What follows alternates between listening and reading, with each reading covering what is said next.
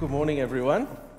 If I haven't had a chance to meet you yet, my name is Dani, and my task today is to bring this series that we've been spending maybe 5 weeks, I think. Today's week 6 on this topic of desire.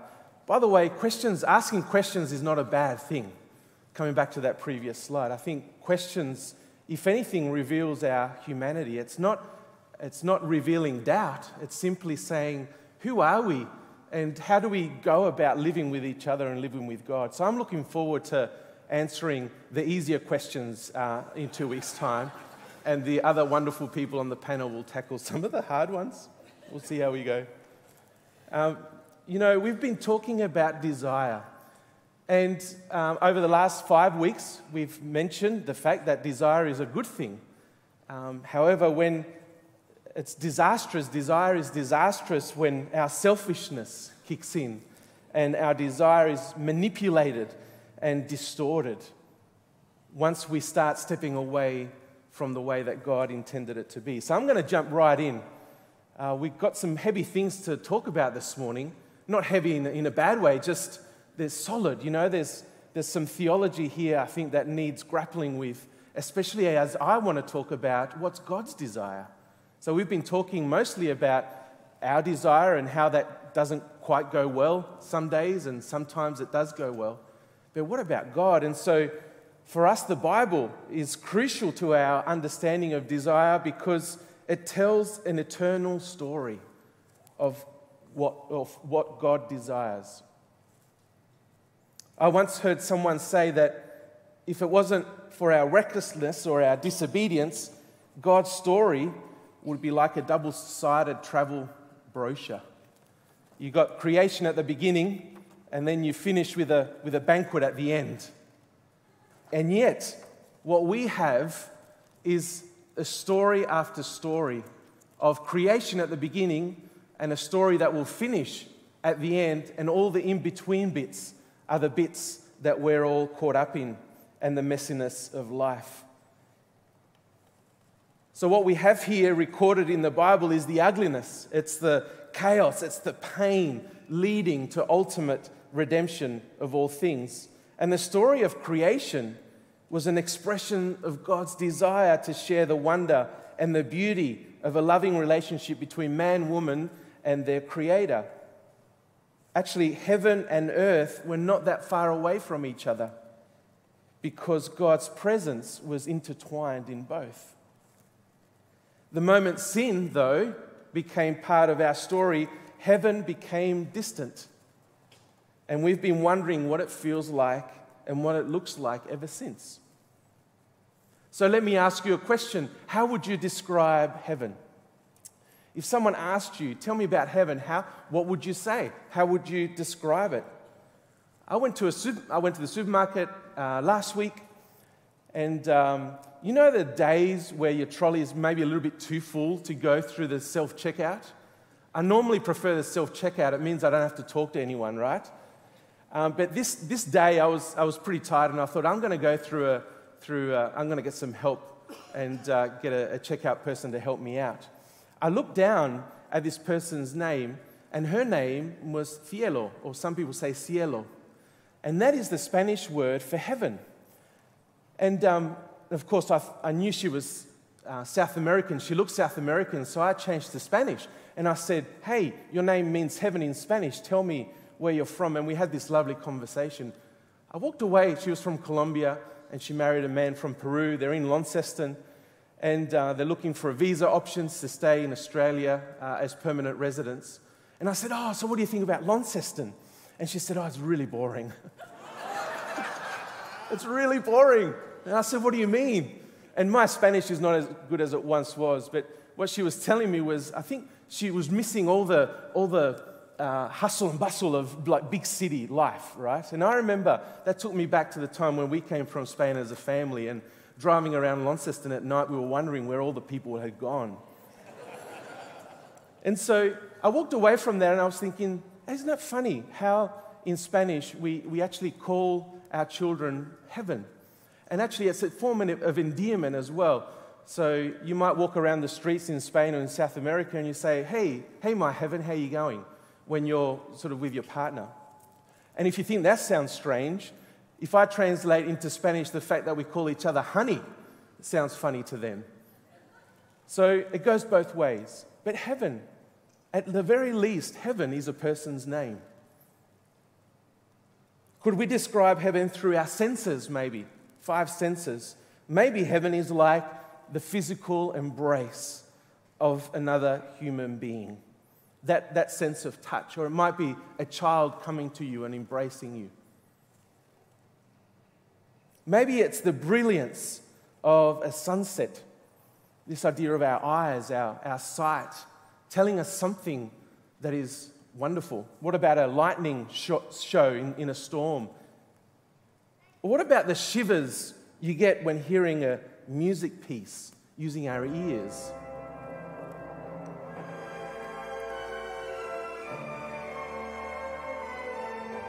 Does anyone recognize this music piece? Sleeping Beauty. It's close. It's from the Nutcracker. And actually the piece is called The Peace of God. And actually some people get really emotional, right? And teary. Maybe it's an opera or a ballet. Or maybe heaven is like the smell of a flower, fragrance, using our sense of smell, or the smell of an ocean. Or what about the smell of freshly cut grass when you've mowed the lawn? Or maybe heaven is what you taste. What about a snow egg? And this is Peter Gilmore's restaurant in Sydney called Key. Does anyone remember the snow egg from Master Chef, I think it was? Yeah. I had the chance to try one once. That was pretty amazing. What if heaven, though, was a little bit deeper than these things? Deeper than these experiences? We could talk about near-death experiences. Have you had a near-death experience?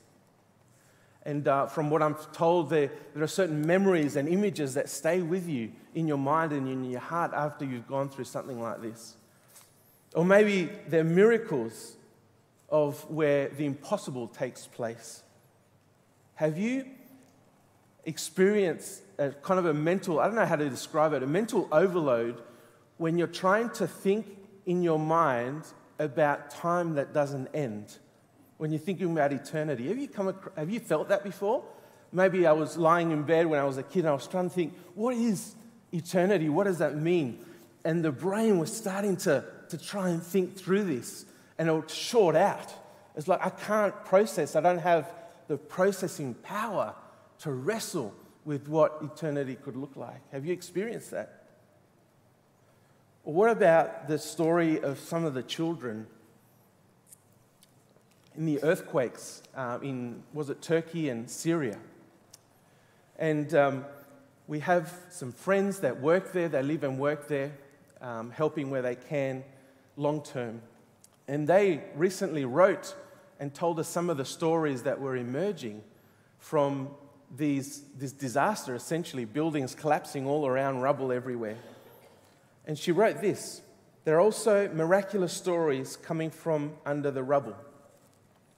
One common one is of a girl who was pulled out from the rubble 5 days after her house collapsed. The rescue worker with her was distraught because he only had a small amount of water and a little chocolate to offer her. He asked her which one she would like first, and the girl replied, "Oh, I'm not hungry or thirsty. When I was under the rubble, an abla, which is a big sister, was with me. When I was hungry, she gave me food, and when I was thirsty, she gave me water. She played with me when I was bored and made sure I wasn't scared. When the rescuers came, she went away." These are the stories from there are other stories from at least 4 other children who spoke of a man in white who was also with them under the rubble, feeding them and caring for them. Emmanuel, God with us. Now we're getting a little bit closer to perhaps what we might describe heaven to be like. We have these glimpses that point towards something that can't be explained, something bigger than ourselves, a heavenly activity that interrupts our day-to-day world. And I would want to suggest this morning that God wants to get our attention. He's been getting our attention since creation. And so I want to describe the fact that heaven is the revelation of God's desire for his creation, expressed fully in the life, death, and resurrection of Jesus. I want to say that again. Heaven is the revelation of God's desire for his creation expressed fully in the life and death and resurrection of Jesus. We may not have a very full picture of what heaven looks like, but we sure do have a full picture of what God's love looks like through his Son. And it's because of Jesus that heaven and earth's, here's a new word, intertwinedness was brought closer again. Jesus made a way possible to tell us that heaven is where God is. In the Gospel of Mark, from the very beginning, Jesus sets the tone of God's desire, and he uses a very simple phrase. And in Mark chapter 1, verse 15, he says, "The time has come," he said. "The kingdom of God has come near. Repent and believe the good news."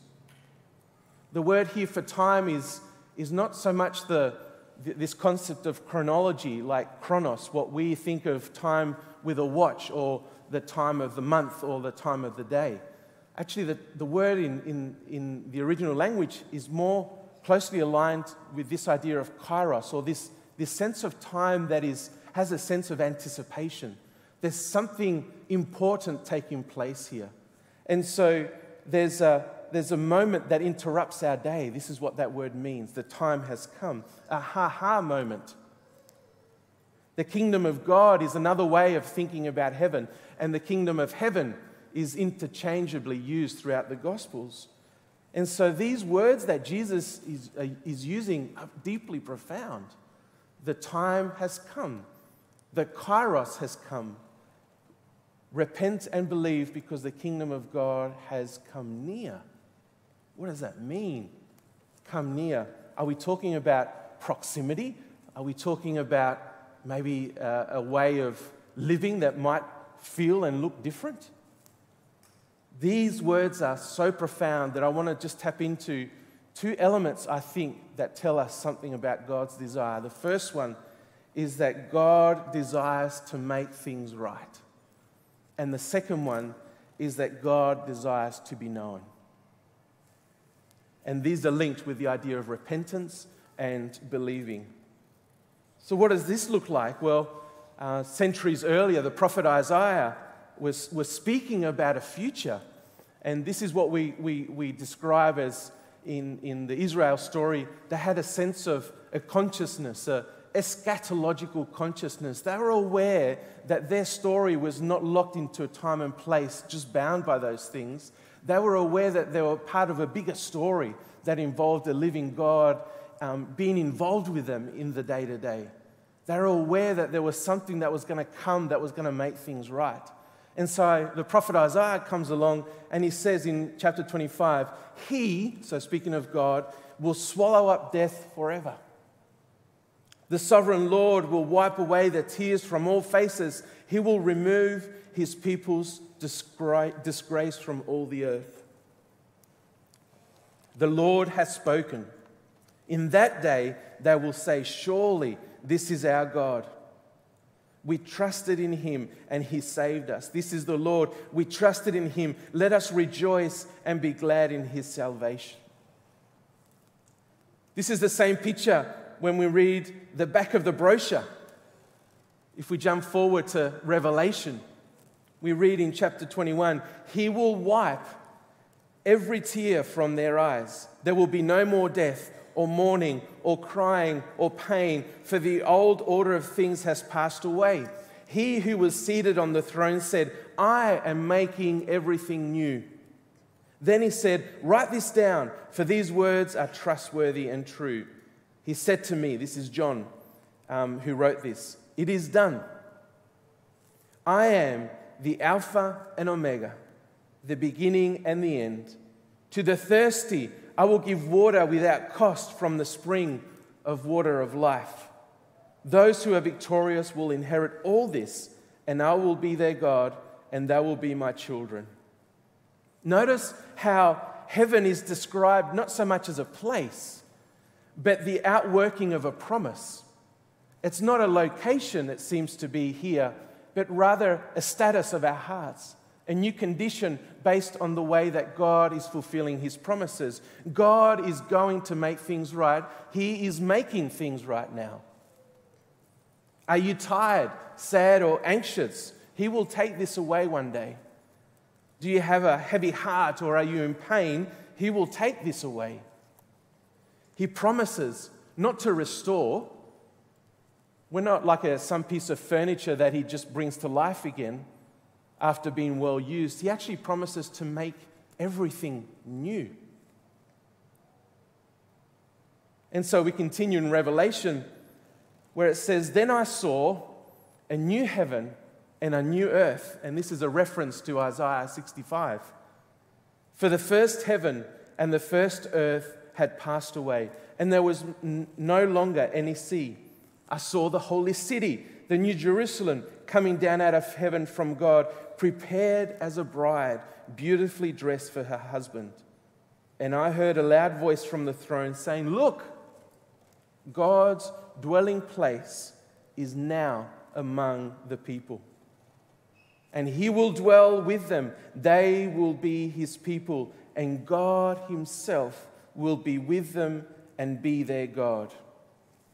He will wipe every tear from their eyes. There will be no more death." There's another reference to Isaiah chapter 25. "There will be no more death or mourning or crying or pain, for the old order of things has passed away." God desires to make things right by establishing his presence in full among his people. And this is where I think we need some good old-fashioned Old Testament theology. And this is really relating to how God chose to be with his people from the time of creation. So God established a promise with Abraham, and he said, "Abraham, from you I'm going to make a whole nation of nations. People are going to see you, and I want to use your nation as a way to describe to all the other nations how to interact with the living God." Well, eventually that deteriorated to the point where Moses now comes part of the story. And Moses is trying to reignite this covenant promise by establishing a new way of living after the Israelites had been in Egypt as slaves. And they're now in the desert for a significant amount of time. And God still seeks to be with his people. And what he asks them to do is to develop a kind of like a portable temple, like a tent structure where God's presence could come and be with his people. And that eventually transitioned into this concept of not so much of a tent, but King David's desire was for God's presence to be in the city with them. And so he had this dream to have a temple where God's presence would be permanent with them in the city. David didn't necessarily see that to fruition, but it was Solomon who saw that to the end. And time again, God's people, though, desired to do wrong. And this is where the story of the prophets, the sort of important activity of the prophets, while they still had a prominent city, they had a solid nation, they were really ignoring justice. They were ignoring looking out for each other, caring for the poor and the oppressed. It was a concept where the rich were getting richer and the poor were getting poorer. And God was not happy with this. And his presence was with them to the point where he couldn't be with them anymore. Their disobedience was so strong. And this is where we get the picture of Ezekiel, where God's presence leaves the temple. But it's a story of hope, because Ezekiel was pointing towards something and someone that would come in the same way that Isaiah was, in the same way that Jeremiah was pointing towards, in the same way that Daniel was pointing towards. And eventually there's this story and this sense of anticipation of a new king that would finally come and do the right thing by all people. And they were expecting a warrior, a Messiah that would come and destroy the Roman Empire once and for all. And how did Jesus come? As a baby. Totally humble, a servant that actually wouldn't pick up a sword and fight, but he would fight a different battle, a spiritual battle, a battle that involved sin, a battle that can't be seen. And so Jesus actually establishes a new way of thinking about God's presence here on earth, and he becomes the temple, if you like, that is destroyed. And that's what we celebrated a couple of weeks ago. This story of Jesus dying on the cross and then returning back to life, having dealt with and conquered over sin and death. But the story doesn't finish there, because then Jesus says, I have to go now. And by the way, we're still in this season of post-Easter, and the idea of Pentecost is coming. This is 50 days once the resurrection is celebrated. And this is where Jesus said, when I go, I'm going to give you somebody else, a helper. And this helper, he's going to be my Spirit, and he's going to be with you. And he basically activated mini temples. You and me, people that had God's presence in our lives, to be able to tell others about the wonderful things that Jesus has done, that being the good news. And that's something that continues today. And so we come back to this verse that Jesus said, the time has come. The kingdom of God has come near. Repent and believe the good news. God has made things right because Jesus took upon himself the burden of sin that no one else could bear. He made a way for you to deal with sin, and that is the activity of repentance.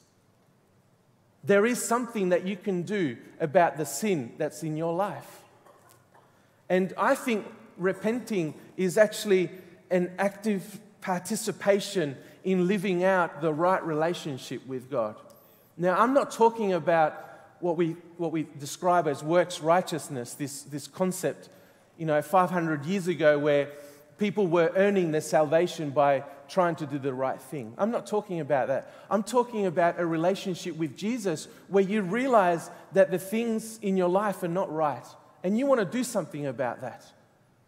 And Jesus has dealt with the sin, and he wants to journey with you through this. That's what I mean by repenting. It's not just about feeling sorry or saying sorry. It's about changing the way that you think, about turning your back on the thing that is taking you away from God. That's repentance. The time has come, he said. The kingdom of God is near. And what does he say? Repent. That's where the kingdom is. So the kingdom is made up of people that are turning their back on sin and actually trying to live out a life that points towards Jesus. So I want to slow down here and ask you a question. Is there an area in your life right now that you need to repent from? What do you need to ask forgiveness for? What do you need to turn your back on?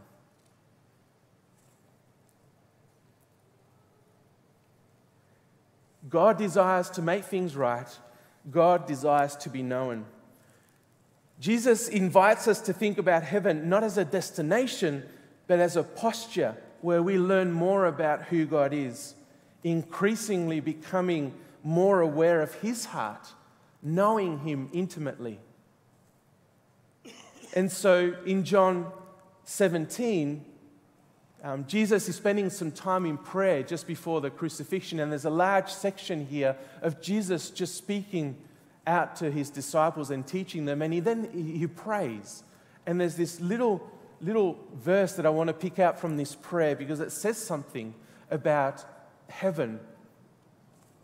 He doesn't use this word. He says, now this is eternal life. There's another description for heaven.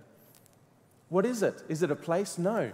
It is that they know you, the one true God, and Jesus Christ, whom you have sent.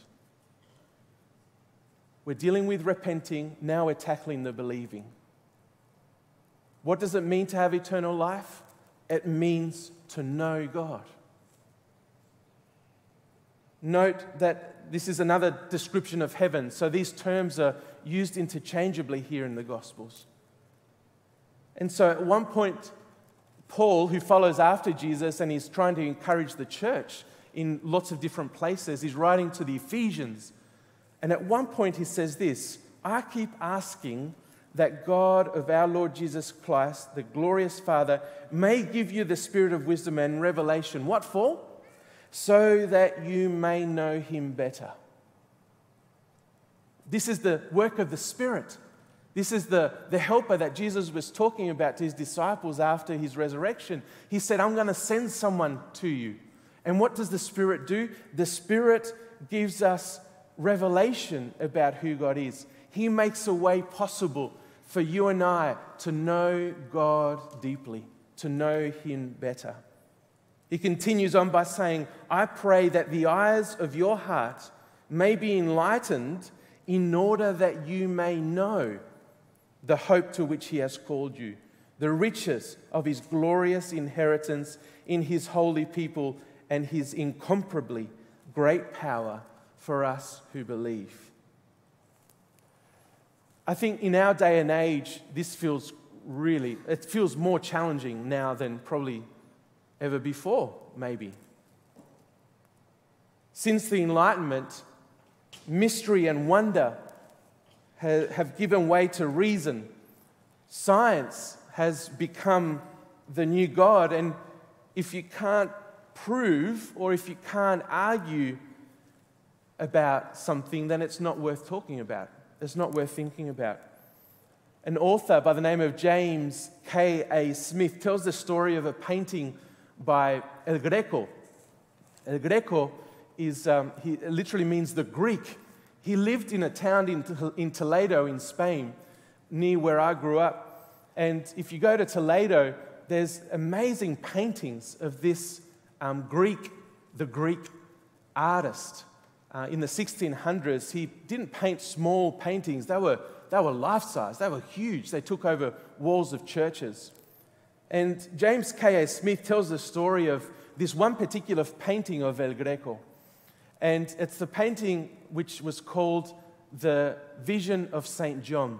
It's a nod to the portion of Revelation where the writer, John, is looking to the heavens, and there are witnesses anticipating God in the end of times.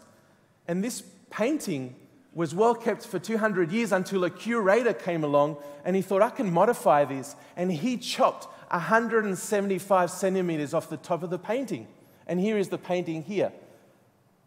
That ought to be a taller painting, except this curator in the 1800s thought better and chopped it off and threw it in the bin. Tried to modify it. And I think this is a really interesting kind of image of what's happening in our world today. We have essentially chopped the wonder, the mystery, if you like, the things that are unseen from our lives. And this is the work of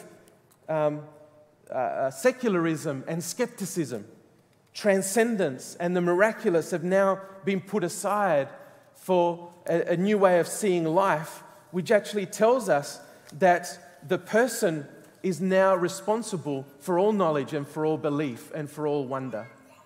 And so, a long time ago, human beings were quite comfortable dealing in two realms, in the physical realm and the spiritual realm. And they were constantly looking upward and outward because they knew that they were part of a spiritual world as well as a physical world. And for those that came to know God, they knew that that world actually was the kingdom of God. Think of the big cathedrals. If you've been to Europe, for example, we don't have big cathedrals in Australia, let's be honest. We have massive cathedrals that are 1,000 years old. And you walk into these big cathedrals, and the first thing that you do is look up because it's enormous. In other words, architecture back then was also about pointing people upwards and outwards.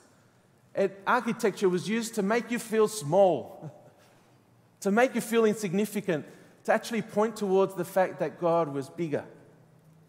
And so our age is one where the eyes are no longer upward and outward. The eyes are now fixed, where are they? Inward. I become the center, where I determine my fate and where I choose what I believe. But God desires to be known and desires that everyone know him. In John chapter 14 we read, "Do not let your hearts be troubled. You believe in God," Jesus says, "believe also in me. My Father's house has many rooms. If that were not so, would I have told you that I'm going there to prepare a place for you? And if I go and prepare a place for you, I will come back and take you to be with me, that you also may be where I am. You know the way to the place where I'm going." And this is our friend Thomas. We often describe him as Doubting Thomas, right? Talking about the questions in 2 weeks' time. Maybe we should all be called Thomas that day. What are our questions? And Thomas has a question. He's thinking about what he's just heard. And he says, very pragmatically, "Lord, we don't know where you're going. How do we know the way?" Maybe he's thinking of physical space, right? I'm going to this place where there are many rooms. Well, tell me where we should go. And Jesus flips this. And he says, "I am the way. I am the truth. I am the life. No one comes to the Father except through me. If you really know me, you will know my Father as well. From now on, you do know him and have seen him." God was so committed to reveal himself to us that he sent his Son, one and only Son. God put flesh on. Do you remember Christy wearing the different coats? God put flesh on, and he revealed himself to the world, and he brought heaven to earth to point people to a different way of living, a kingdom perspective, a heaven where heaven and earth intertwine once again. So if you're a follower of Jesus, my invitation is this: will you believe in him? If you're not a follower of Jesus, if you've never thought about the possibility of following someone who you can't see, but maybe your heart is racing and maybe there's a sense that God is drawing you closer. He wants you to know him. Will you believe? That's my plea. That's my question for you this morning if you don't know him. Will you believe? Will you put your trust in Jesus? Will you let him change your life little bit by little bit? What about for those that know Jesus already? How well do you know him? How's that going for you?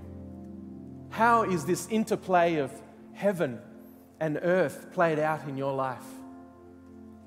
Is there evidence? Do you have fruit that reveals to others the fact that your life is somehow different?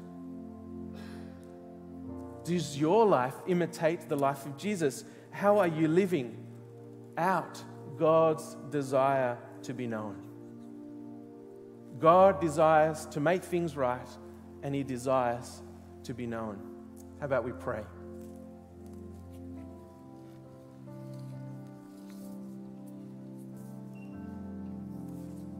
Dear Heavenly Father, we just want to thank you for the chance to slow down and just to think through the implications of what it means to follow you. To think about this concept of a God who desires to make things right. Lord, I want to stand here on behalf of us all and just say thank you for the life, death, and resurrection of your Son, Jesus Christ. Thanks for revealing yourself to us to the point where you're also initiated a process where you never really leave us, thanks to your Spirit.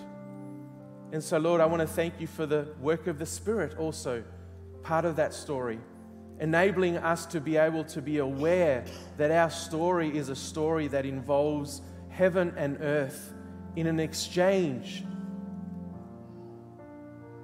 And so, Lord, I want to thank you that you also desire to be known. Thanks too, once again, for the fact that Jesus revealed what knowing you looks like. And so, Lord, for my friends here today, watching online, I ask that if someone's just asking to know who you are, that you would reveal yourself to them right now. May you, that person that's just thinking through that invitation, open your heart and let him take part of your life. Let him be king in your life. And may you experience heaven on earth. And for us, Lord, as we know you and have known you for a long time, may you keep stirring that pot, Lord, I pray.